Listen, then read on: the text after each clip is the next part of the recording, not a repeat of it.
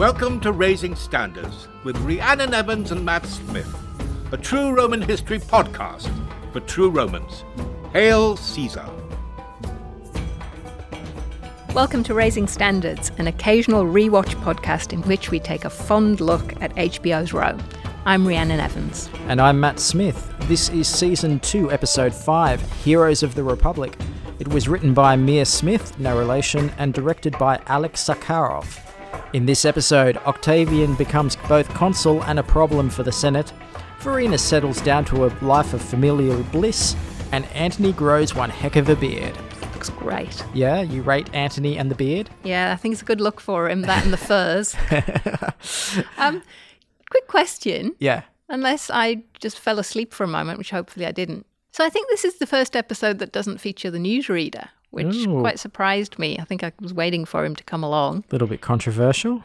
And it was quite a lengthy episode, I think. Newsreader not needed. No good news, no bad news. Maybe there was just too much happening in this episode. It did feel like there were a lot of different things going on. There was quite a lot happening in this episode, though. Yeah, I'd agree with that. Did you like the episode? I did overall. I felt it was a bit bitty, just from a...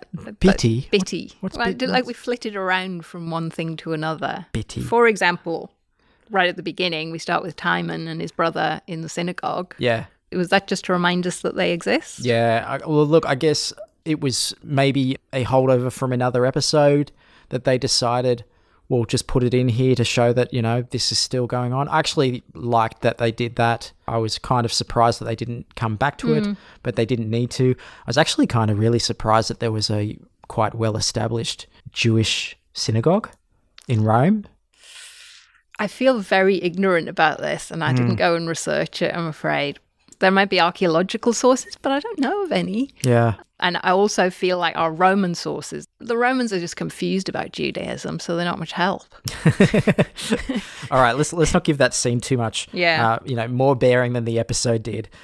So we do get a few quick scenes at the start of this episode. So you see Timon praying with his brother with as much dedication as I have when I'm praying in churches. And, I seem to have forgotten the words if I'm in church, which hasn't happened for many years.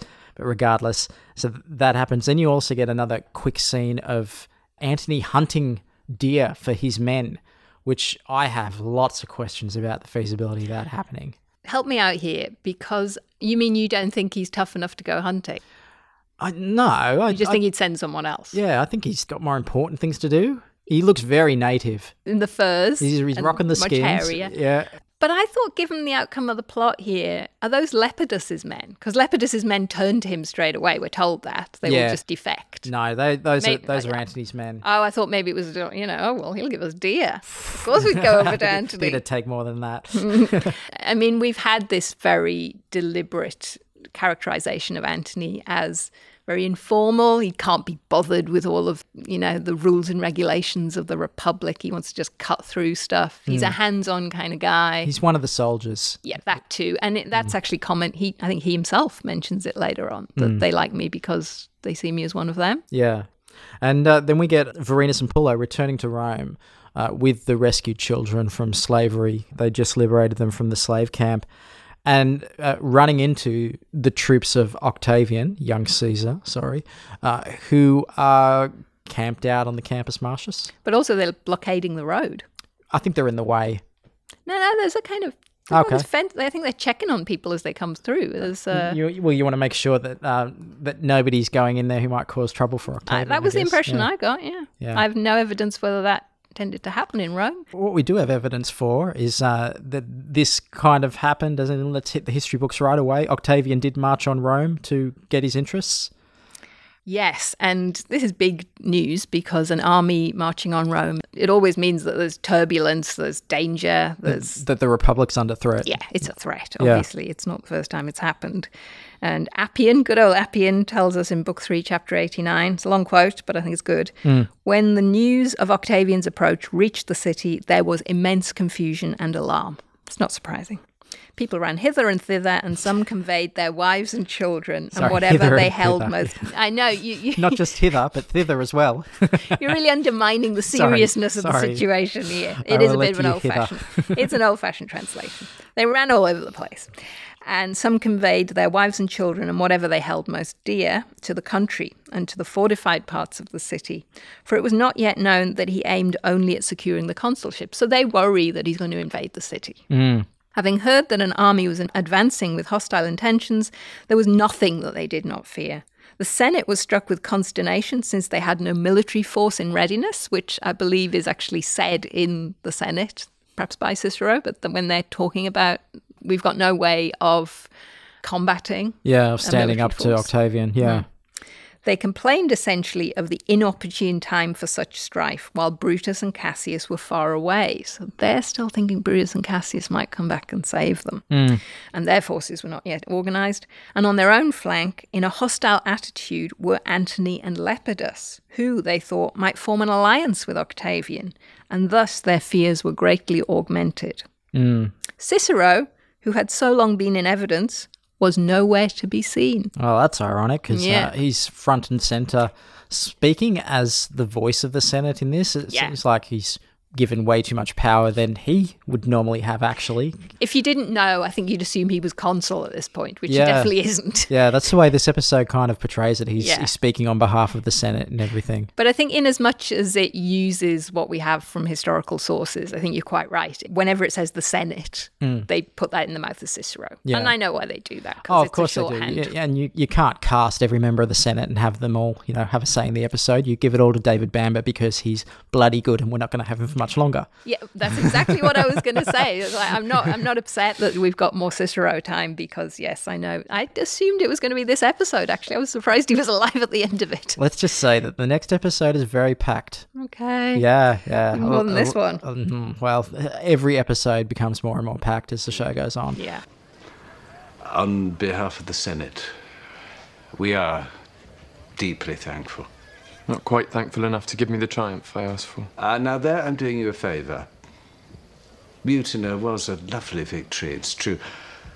But it was a victory over other Romans. And, with all respect, Hirtius and Pansa. Hirtius and Pansa are dead. May the gods feed them honey. They are dead. What Cicero says to young Caesar in this episode, it passes the sniff test. Can I say that? So there's a reluctance to give any power to Octavian, to give him the role of consul, but he is there with an army. Yeah. And at one point, when he's speaking to the Senate, his men kind of, make a show of pulling their swords out of their hilt as kind of does anybody want to say something against Octavian? Yeah, I thought the armed men in the Senate conveyed the immense fear that we get in our sources that would have been felt in Rome. But I think we would be told very specifically if anything close to that had happened. And the Romans would have been absolutely scandalized, even by the standards of what they've already been through. And all the rules are getting broken all the time. But armed men in the Senate, no. Okay, we're getting ahead of ourselves there. But the other part of it is that Octavian says to Cicero, I will not act without consulting you. So he butters Cicero up. Cicero kind of takes that at his word. But I don't think he completely buys it. I think in retrospect, he's surprised by how fast it unravels. Yeah. And he says, okay, we'll let you become consul, because that's apparently a decision that Cicero can make. And once he leaves that meeting with Octavian, even his slave questions it. Yeah. Is this something we're actually going to let happen? And he goes, Tyro. Yeah, let Have we seen Tyro before? Tyro. Tyro is kind of a famous, freedman of Cicero. He's called Tyro in this episode. Okay. I mean, he's often mentioned in Cicero's letters, and there are kind of novelizations from Tyro's point of view, that kind of thing. So he's quite a well-known character. Okay, he's played by Clive Ritchie, or Rich. There's an E at the end. He's an actor and composer. Let me just quickly look up his IMDb. The first episode he was in is Son of Hades. So he's been in a couple of episodes before. I can't remember him being named in the dialogue, but I could be wrong about that. Season 2, episode 2, so 3 episodes ago. Okay. He will be very memorable in the next episode as well. Well, yeah, then maybe that's why he got pointed out here.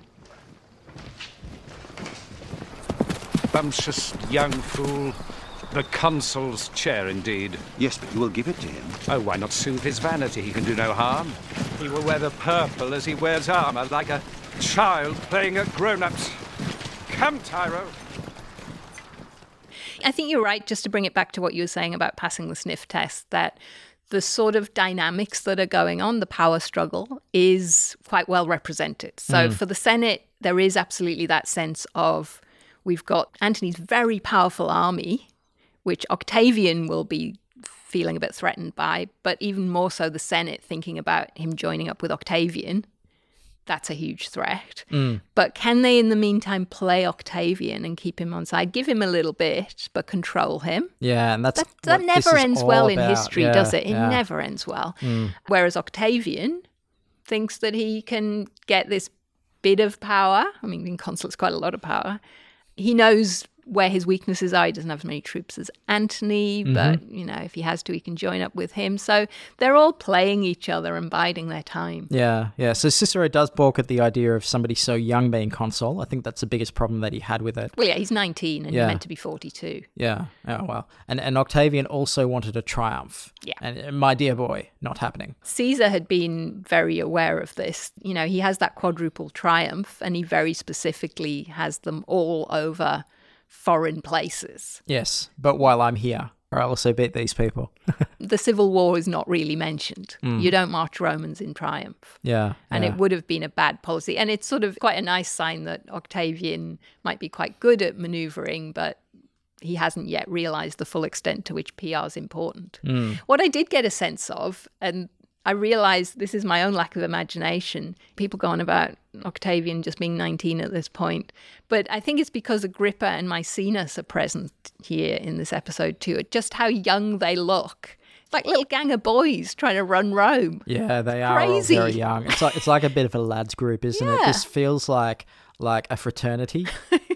What, you mean like an American college Yeah. fraternity? Something went horribly wrong during the hazing session, and now Octavian wants Rome.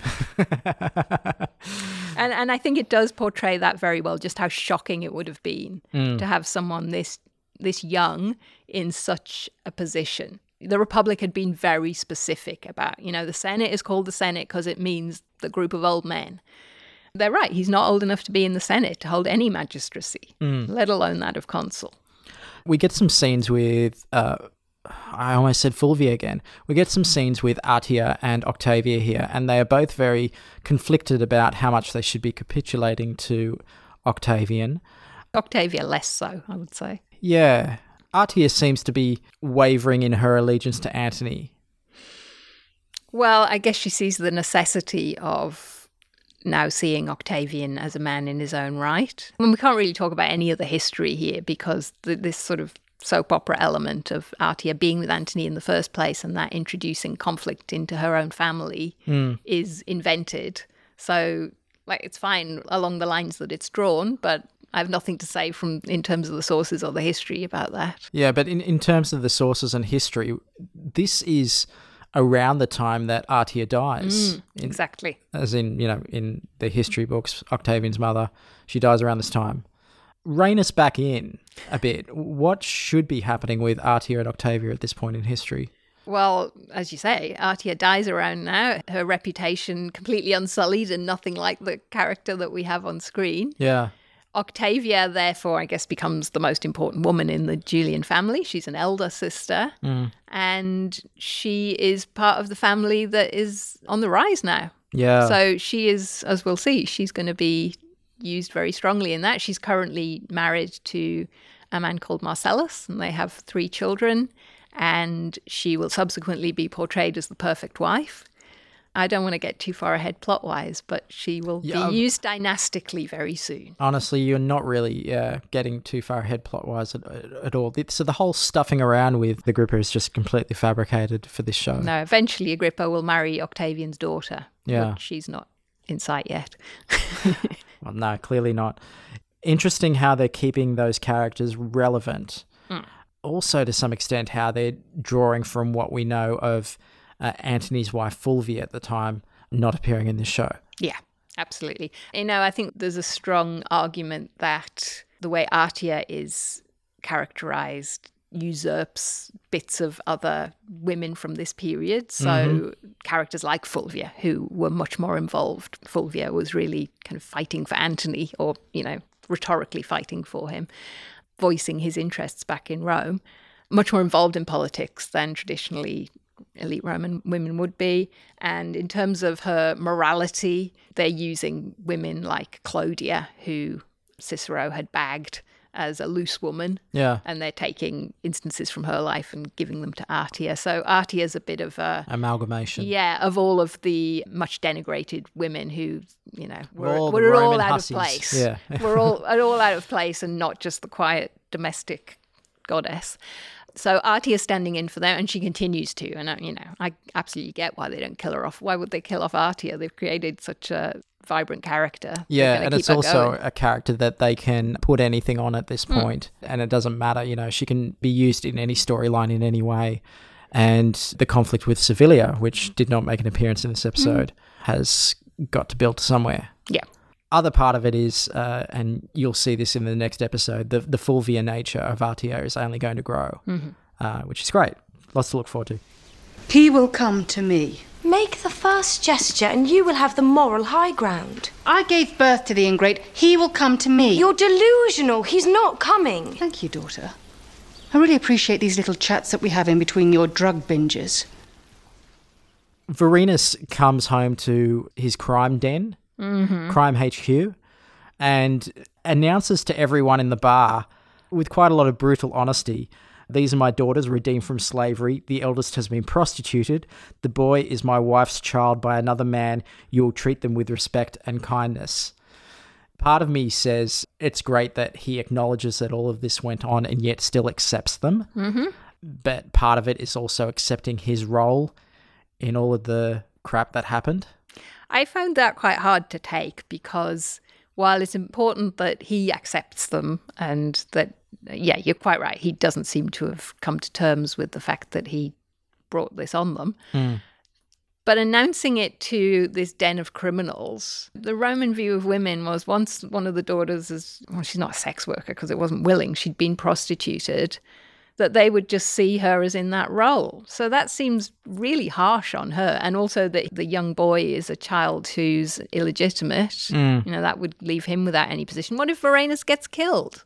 Like, he can't be his heir if he's announced this in public. It really didn't work for me within the Roman context, but also it just seemed horrible to announce this publicly for these poor brutal. traumatized children. Yeah. What they seem to do with these children is very random in this episode, I think. I wonder where it's going to. This is Vorenus' only anchor anymore. He doesn't seem to be really connected to being a crime boss, you know, to have his heart in it. I'm not criticizing him for that, but at the same time, it's like they don't know what to do with this corner now that they've painted themselves into it. I'm not sure, because I'm not a scriptwriter. I don't know what they were thinking exactly. I guess one thing I would say is that his manipulating his fellow crime bosses is sort of a nice, maybe nice isn't the right word, but a parallel with the kind of maneuvering going on amongst the elites. So, you know, with Cicero and Octavian in particular playing off against each other. Yeah. Kind of seeing who can really manipulate or not be seen to be doing shadowy things in the background. So Vorenus does the same thing, doesn't he? He tries to do a kind of divide and rule. Well, actually, what it strikes me as is, so he sits down with Memio and somebody else whose name likely isn't important. Memio's the one that you need to remember in all these sort of things. Sits down with Memio and he says, right, we will unite and we will play nicely with each other, but we will also divvy up the territory amongst ourselves. Does that sound familiar? Does that sound like a triumvirate of some sort? It does. But he also says you two are going to have this one area. That's just setting that up to be a big fight, isn't it? Yeah, and that's it intentionally, you know, keeping them busy and off his back. And I think he says that too. Yeah, they'll be too busy. Too busy worrying about themselves, and we can rebuild, get our soldiers back in order kind of thing. Vorenus' sister-in-law, so this is Niobe's sister, Lyde, visits the children, as well as recovering from the blindness that she apparently suffered a couple of episodes ago. Forgotten about the blindness. Maybe becoming a religious figure do you remember brought her to the light. Pullo comes back from having moved overseas, not liking it very much, and finds Lyde, and Lyde is blind. Yeah. I'll take your word for it, but I don't remember. Yeah, no. And anyway, so that happens. But anyway, she's recovered now. She's joined the Temple of the Blessed Orbona. Okay, so it's quite an obscure goddess. That's good. I like obscurity. Yeah, I mean, it's one of the things I've liked all the way along, that it's not all sacrifices and rituals to Not like Jupiter. the Temple of Jupiter or Temple of Vesta. You don't go for the famous ones. You pick they're someone going obscure. for the everyday religion, which is good, and that would have been happening. So Orbona comes from the word orbus, which means orphaned or deprived. Okay. So she's a goddess who granted new children to parents who'd become childless. Okay. So the orphan thing can go either way with that word orbus. Oh, now I see where orphanage, yeah. And she's the goddess of orphans especially, and all children. So she's in the right area for everything that's going on around Lydie at this point. There's a cleansing kind of ritual shown with the children, which is essentially cutting open a bird and a lot of blood being slathered on poor Verena. Yeah. She keeps the straightest face, and it's just slathered all over her face. And that must have been a joy to film. But is that kind of thing... Not that I know of. No, I've never heard of blood being slathered on somebody as part of a ritual. No sniff tests there? Okay. I mean, sacrifice happens all the time. I can see the need of being cleansed after something like that happened, maybe, or blessed at least, or... But, the Romans did think of water as cleansing. Yeah, okay. I think it's for dramatic effect. Well, achieved. I really must write to Cicero and the Senate. It's remarkably generous of them to give me so many fresh troops. I confess I had no idea how popular you are with the rank and file. Soldiers like a little spit and dirt in their leaders. You were too noble for them, perhaps, too aristocratic. That may be so. So while we do not yet get the forming of the triumvirate, we do see a scene of Antony meeting Lepidus. Mm-hmm. So this is the first time that we're seeing Lepidus, by the way. This is a actor named Ronan Vibert playing Lepidus. And what did you think of how they're both portraying him and the interaction between these two men? Well, I guess the version we get of Lepidus quite often, given subsequent events, is he's sort of the third wheel. So there's going to be, spoiler, an alliance between Octavian, Mark Antony, and Lepidus. But he always kind of gets the short straw and sort of gets a bit forgotten about, because, there's going to be a big conflict between Octavian and Mark Antony, and they're the big characters both here and in history. And Lepidus was there too. Yeah. So, I thought they did quite well with him, and he's kind of another character who's older than Octavian, but Octavian's going to sort of outsmart him, I suppose. Yeah, he seems a bit out of his depth, which, if it doesn't entirely fit with everything we know about the history, it does at least fit with the perception that people have of him, if they have one at all. Yeah, I thought that was fine. So Lepidus makes note of his men deserting quite easily and going over to Mark Antony, which happened. We've got that in Appian. Mm-hmm. We've also got, can you tell us about the ungirt thing, which wasn't in this episode, surprisingly? Well, it's not like they keep away from nudity. Yeah, so Appian in Book 3, Chapter 84 of the Civil War tells us, Lepidus leapt out of bed among them ungirt, so unbelted, just as he was, promised to do what they asked, embrace Antony, and pleaded necessity as his excuse. Lepidus had become his ally with 7 legions of foot soldiers and a great number of auxiliary troops and apparatus in proportion. Lepidus nominally retained the command of these, but Antony directed everything. So that's what I mean about Lepidus being the third wheel, or the second wheel at the moment. Yeah. It's just, he's sort of in charge, but really there's someone else. In this episode, Antony says, you can be my second in command. That kind of sums up what happens. Yeah. And Lepidus goes, well, quite generous. Thank you so much, man with a sword. It's also an episode of people recognizing when they're just outgunned, I suppose we'd say. Yeah. And going along with it. Yeah. The Senate does it, Lepidus does it. This scene was bizarre.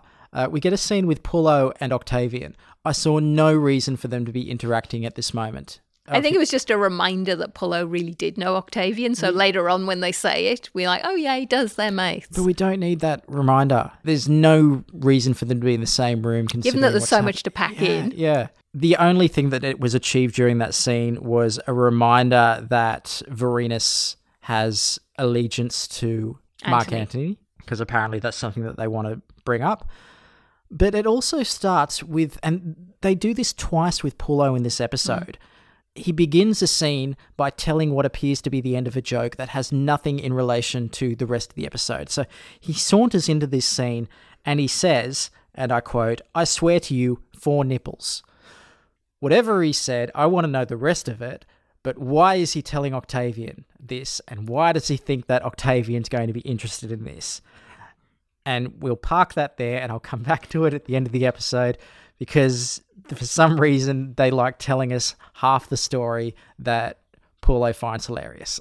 It's just so annoying. I don't see a need for it at all. It was just random. I mean, Paulo's crude, but then we know that by this point, don't we? But why does he think that Octavian would appreciate that?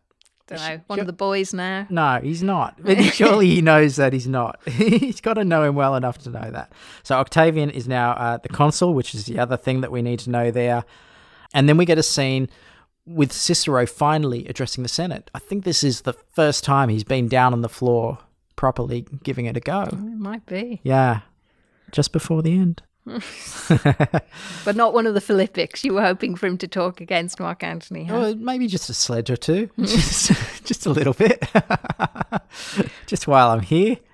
Octavian is introduced to the Senate as the consul. He says that he'll return Rome to an era of moral virtue, which I found very interesting. Yeah. That's like playing the long game when it comes to foreshadowing for Augustus. It's prescient in a way that plays fast and loose with the history. Esteemed senators, I take this first moment before you not to glorify myself, but to honor my father. In his honor, I declare that my term as consul shall usher in a new era, an era of moral virtue, of dignity. The debauchery and chaos we have had to endure will now end. Rome shall be again as she once was, a proud republic of virtuous women and honest men. I think it's something that comes into sharp relief about a decade later. Yeah. Well, we'll see. They talk about some punishments that do become much more specific later. Exile as a punishment for immorality. But they're using it in a pretty loose way. But I think that's okay because, you know, Octavian is a bit of a prig, is built into this, isn't it? So it makes sense. And yeah, it's certainly true that the Romans saw the fall of the Republic and the disarray of the Republic at this period as some kind of punishment from the gods, that they weren't acting in a moral way. And Octavian played on that. Yeah. It's like, oh, I can make something of this. I can make myself the new morality, the new golden age that's going to usher in all of this correct behaviour. Yeah, yeah. More immediately, do you think it's affected convenient plot-wise by the actions of Atia? Yeah, I mean, they've shown Octavian is brought up in a household where all of this illicit activity is happening all the time and he's aware of it and never really approved of it, did he? So, and again, you know. I mean, it's all very well and good when he sleeps with his sister. But yeah, they've also made him a hypocrite. Yeah. That, haven't they? So neither. Remember that storyline? I do remember it, and I was remembering it when they met up again in this episode, and I don't think I need to say it yet again, but I will anyway. Both Atia's behaviour and the incest of Octavia and Octavian, no evidence at all. Yeah. He straight away declares Brutus and Cassius enemies of the state, which later on they show Brutus being rather happy with. Yeah. It justifies any actions that he's got against Octavian now. Yeah, and again, I think this was the theme of this episode. Brutus thinks this works to his benefit because he can manipulate the situation in an unexpected way, all right? So same with Cicero thinking he can just make Octavian consul and then play him. Brutus thinks, well, he can play this in the kind of PR of it, I guess. Yeah, it's very Pollyanna playing the glad game kind of thing. He also thinks he can see the future in a way that turns out in the opposite way, in fact, that Mark Antony and Octavian will fight each other and they can mop up the remnants. Yes. It's interesting that, you know, Cicero has the same reasoning as you, and this comes out later on in the episode, and accidentally kind of plants the idea of an alliance with Antony and Octavian into Octavian's head, it seems. You can see Octavian ticking that over. And then we get the swords in the Senate thing, which we covered before, the very subtle kind of declaration of, I can do this by sword point. And Cicero running down onto the floor of the Senate to have a word with Octavian then, completely thinking that it would go well at all, you know, that Octavian might listen to him. My dear boy, this is not what we agreed. It is not. Nevertheless, here we are. Brutus and Cassius still have many friends. You'll split the chamber, the unity of the Republic. Step away from my chair. I couldn't believe that he did that he ran down there to have a word with him. So I think they do play Cicero as even more naive than he was in reality. I mean, we know a lot about what Cicero was thinking because we have his letters. Yeah. And even if he's curating a version of himself in those letters, like, he does see some of the dangers, but he definitely does hope to get the new Caesar along to be the savior of the Republic.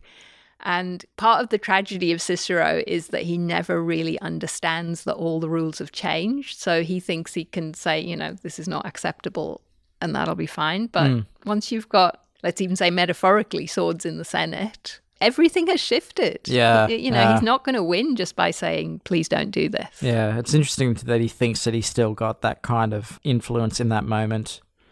We've now got a brothel scene. No, it's not a brothel scene. Oh, it's an orgy. It's very specifically an orgy. So we've now got an orgy scene.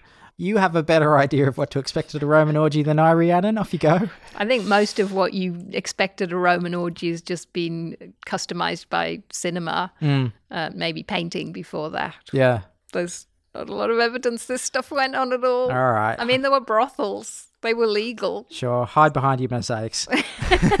So Agrippa finds Octavia there, figures that a woman of her standing shouldn't be in such an activity. Well, that's true. Well, it's hypocrite. What, that Agrippa says that when he's there? Well, Agrippa's there. Yeah, well, you know. At least Agrippa's tapping out early. The gender double standard is something we're bringing to the table, and the Romans didn't really have a problem with. Agrippa is characterized here as being uncomfortable there, though, of thinking that this is trivial stuff and we should be off, you know, properly running Rome. No, Maecenas is there and in his element, and I've gone along with him. Yeah, and Maecenas, the way he's depicted in our sources is as a bit of a loose boy. You know, he's often described as ungirt. Discinctus, that idea that he has loose morals. That's what it means. That's what it's associated with. So I think they're picking up on that. And, you know, Agrippa already is and will turn out to be the consummate military man. As far as we know, always behaves correctly. But yeah, it would have been shocking to any Roman that an elite woman is at an event like this. Yeah. And yet Octavia is there with her friend Jocasta. Who's of a lower status anyway. So that's completely fine. Yeah. So he abducts her, and that's how she frames it. He abducted me from this, you know, quite normal orgy, which I have every right to go to, and he dumps her unceremoniously at home, confesses his love, exit stage left. Because I love her. You only say that because you don't know me. No. No, I know you very well. You are kind and full-hearted and beautiful. And I would tear down the sky for you if you asked me to. Well. I do not like how they're portraying Agrippa in this series. It's a bit odd. Do you think it's just to connect him into the family more? Yeah, they've reduced him to one note. And I feel that that's a problem of, you know, rushing the show at this point. Maybe, yeah. So this is where the anachronistic stuff comes in, where Artia says to Octavia, you could be exiled for that kind of activity. So exile is brought in very specifically for adultery. The woman and her lover get exiled to separate islands by Augustus when he's Augustus. Oh, so that's a much later kind of thing. Yeah. Okay. Interesting. So before the end of this episode, then, we get a scene with Cicero sitting down with young Caesar and Agrippa and Maecenas. I love the way that you're abiding by his words. Are you giving way to Octavian here? Look, you know, if he wants to call himself that, who am I to say otherwise? He has got a sword in the Senate. Cicero not being very impressed with the monster he's created, but also kind of realising that he hasn't got much room to manoeuvre here. Yeah. Trying to play it carefully, but I think it's too late. So he does demand that Octavian gives up his legions and gives him a veiled threat of saying Brutus and Cassius have 20 legions, which Octavian notes is more than twice what they have and more than enough to wipe them out. Yeah, and is it after this that he meets up with Agrippa and says he is worried about that. This is all in the same scene once Cicero has left. Yeah. So it is something he's anxious about. He doesn't show that to Cicero at all. No, that's right, yeah. And Cicero tries, again, he's kind of appealing to the old Republican ways. He says that I'm leader of the Senate, which is a proper role. It's the oldest senator, the one with the most authority, usually the oldest, the princeps senatus. And Cicero was in his final year of life. I guess because a lot of senators have disappeared at this point, he was the leader of the Senate. So he should have authority. It's just that it doesn't mean as much as it used to. Cicero doesn't intend to, but he kind of nudges Octavian to go and meet with Antony in a my enemy's enemy kind of way. It's the only option he's got left. If Brutus and Cassius turn up with their 20 legions. It's a big concession, though, for Octavian to make in the context of this show, considering the relationship that he's had with Mark Antony, the big beatdown that he had just before he aged up a few episodes ago. Yeah, which he keeps reminding us of in this episode. As he should. It was pretty brutal. Yeah. When you... Again, let me say, no evidence. Yeah, I know. But in the context of the show, yes. And that was the last time that he'd seen Antony. I'm guessing they didn't come face to face on the battlefield of Mutina, but yeah, that's what he's been left with. But he sees merit in, for the sake of the position that he wants to retain, teaming up with Antony. And so who does he send but his mother? It's not quite the same, but it did remind me of the traditional Cleopatra appearing to Julius Caesar. That was the exact thing that went into my head. There was something of that dynamic there. It was the litter. Yeah. It was the pomp. Furs. Yeah. She looked glam. Yeah. She looked great. I did like just how sincerely happy Antony was to see her. Of course, it had probably been a while for him. But they're kind of two peas in a pod, aren't they? Yeah. They're just on the same wavelength in terms of their view of Roman morality, of how you manipulate the system as you want it. They do seem well suited to each other. It's sort of a shame they're not going to end up together. Yeah, no.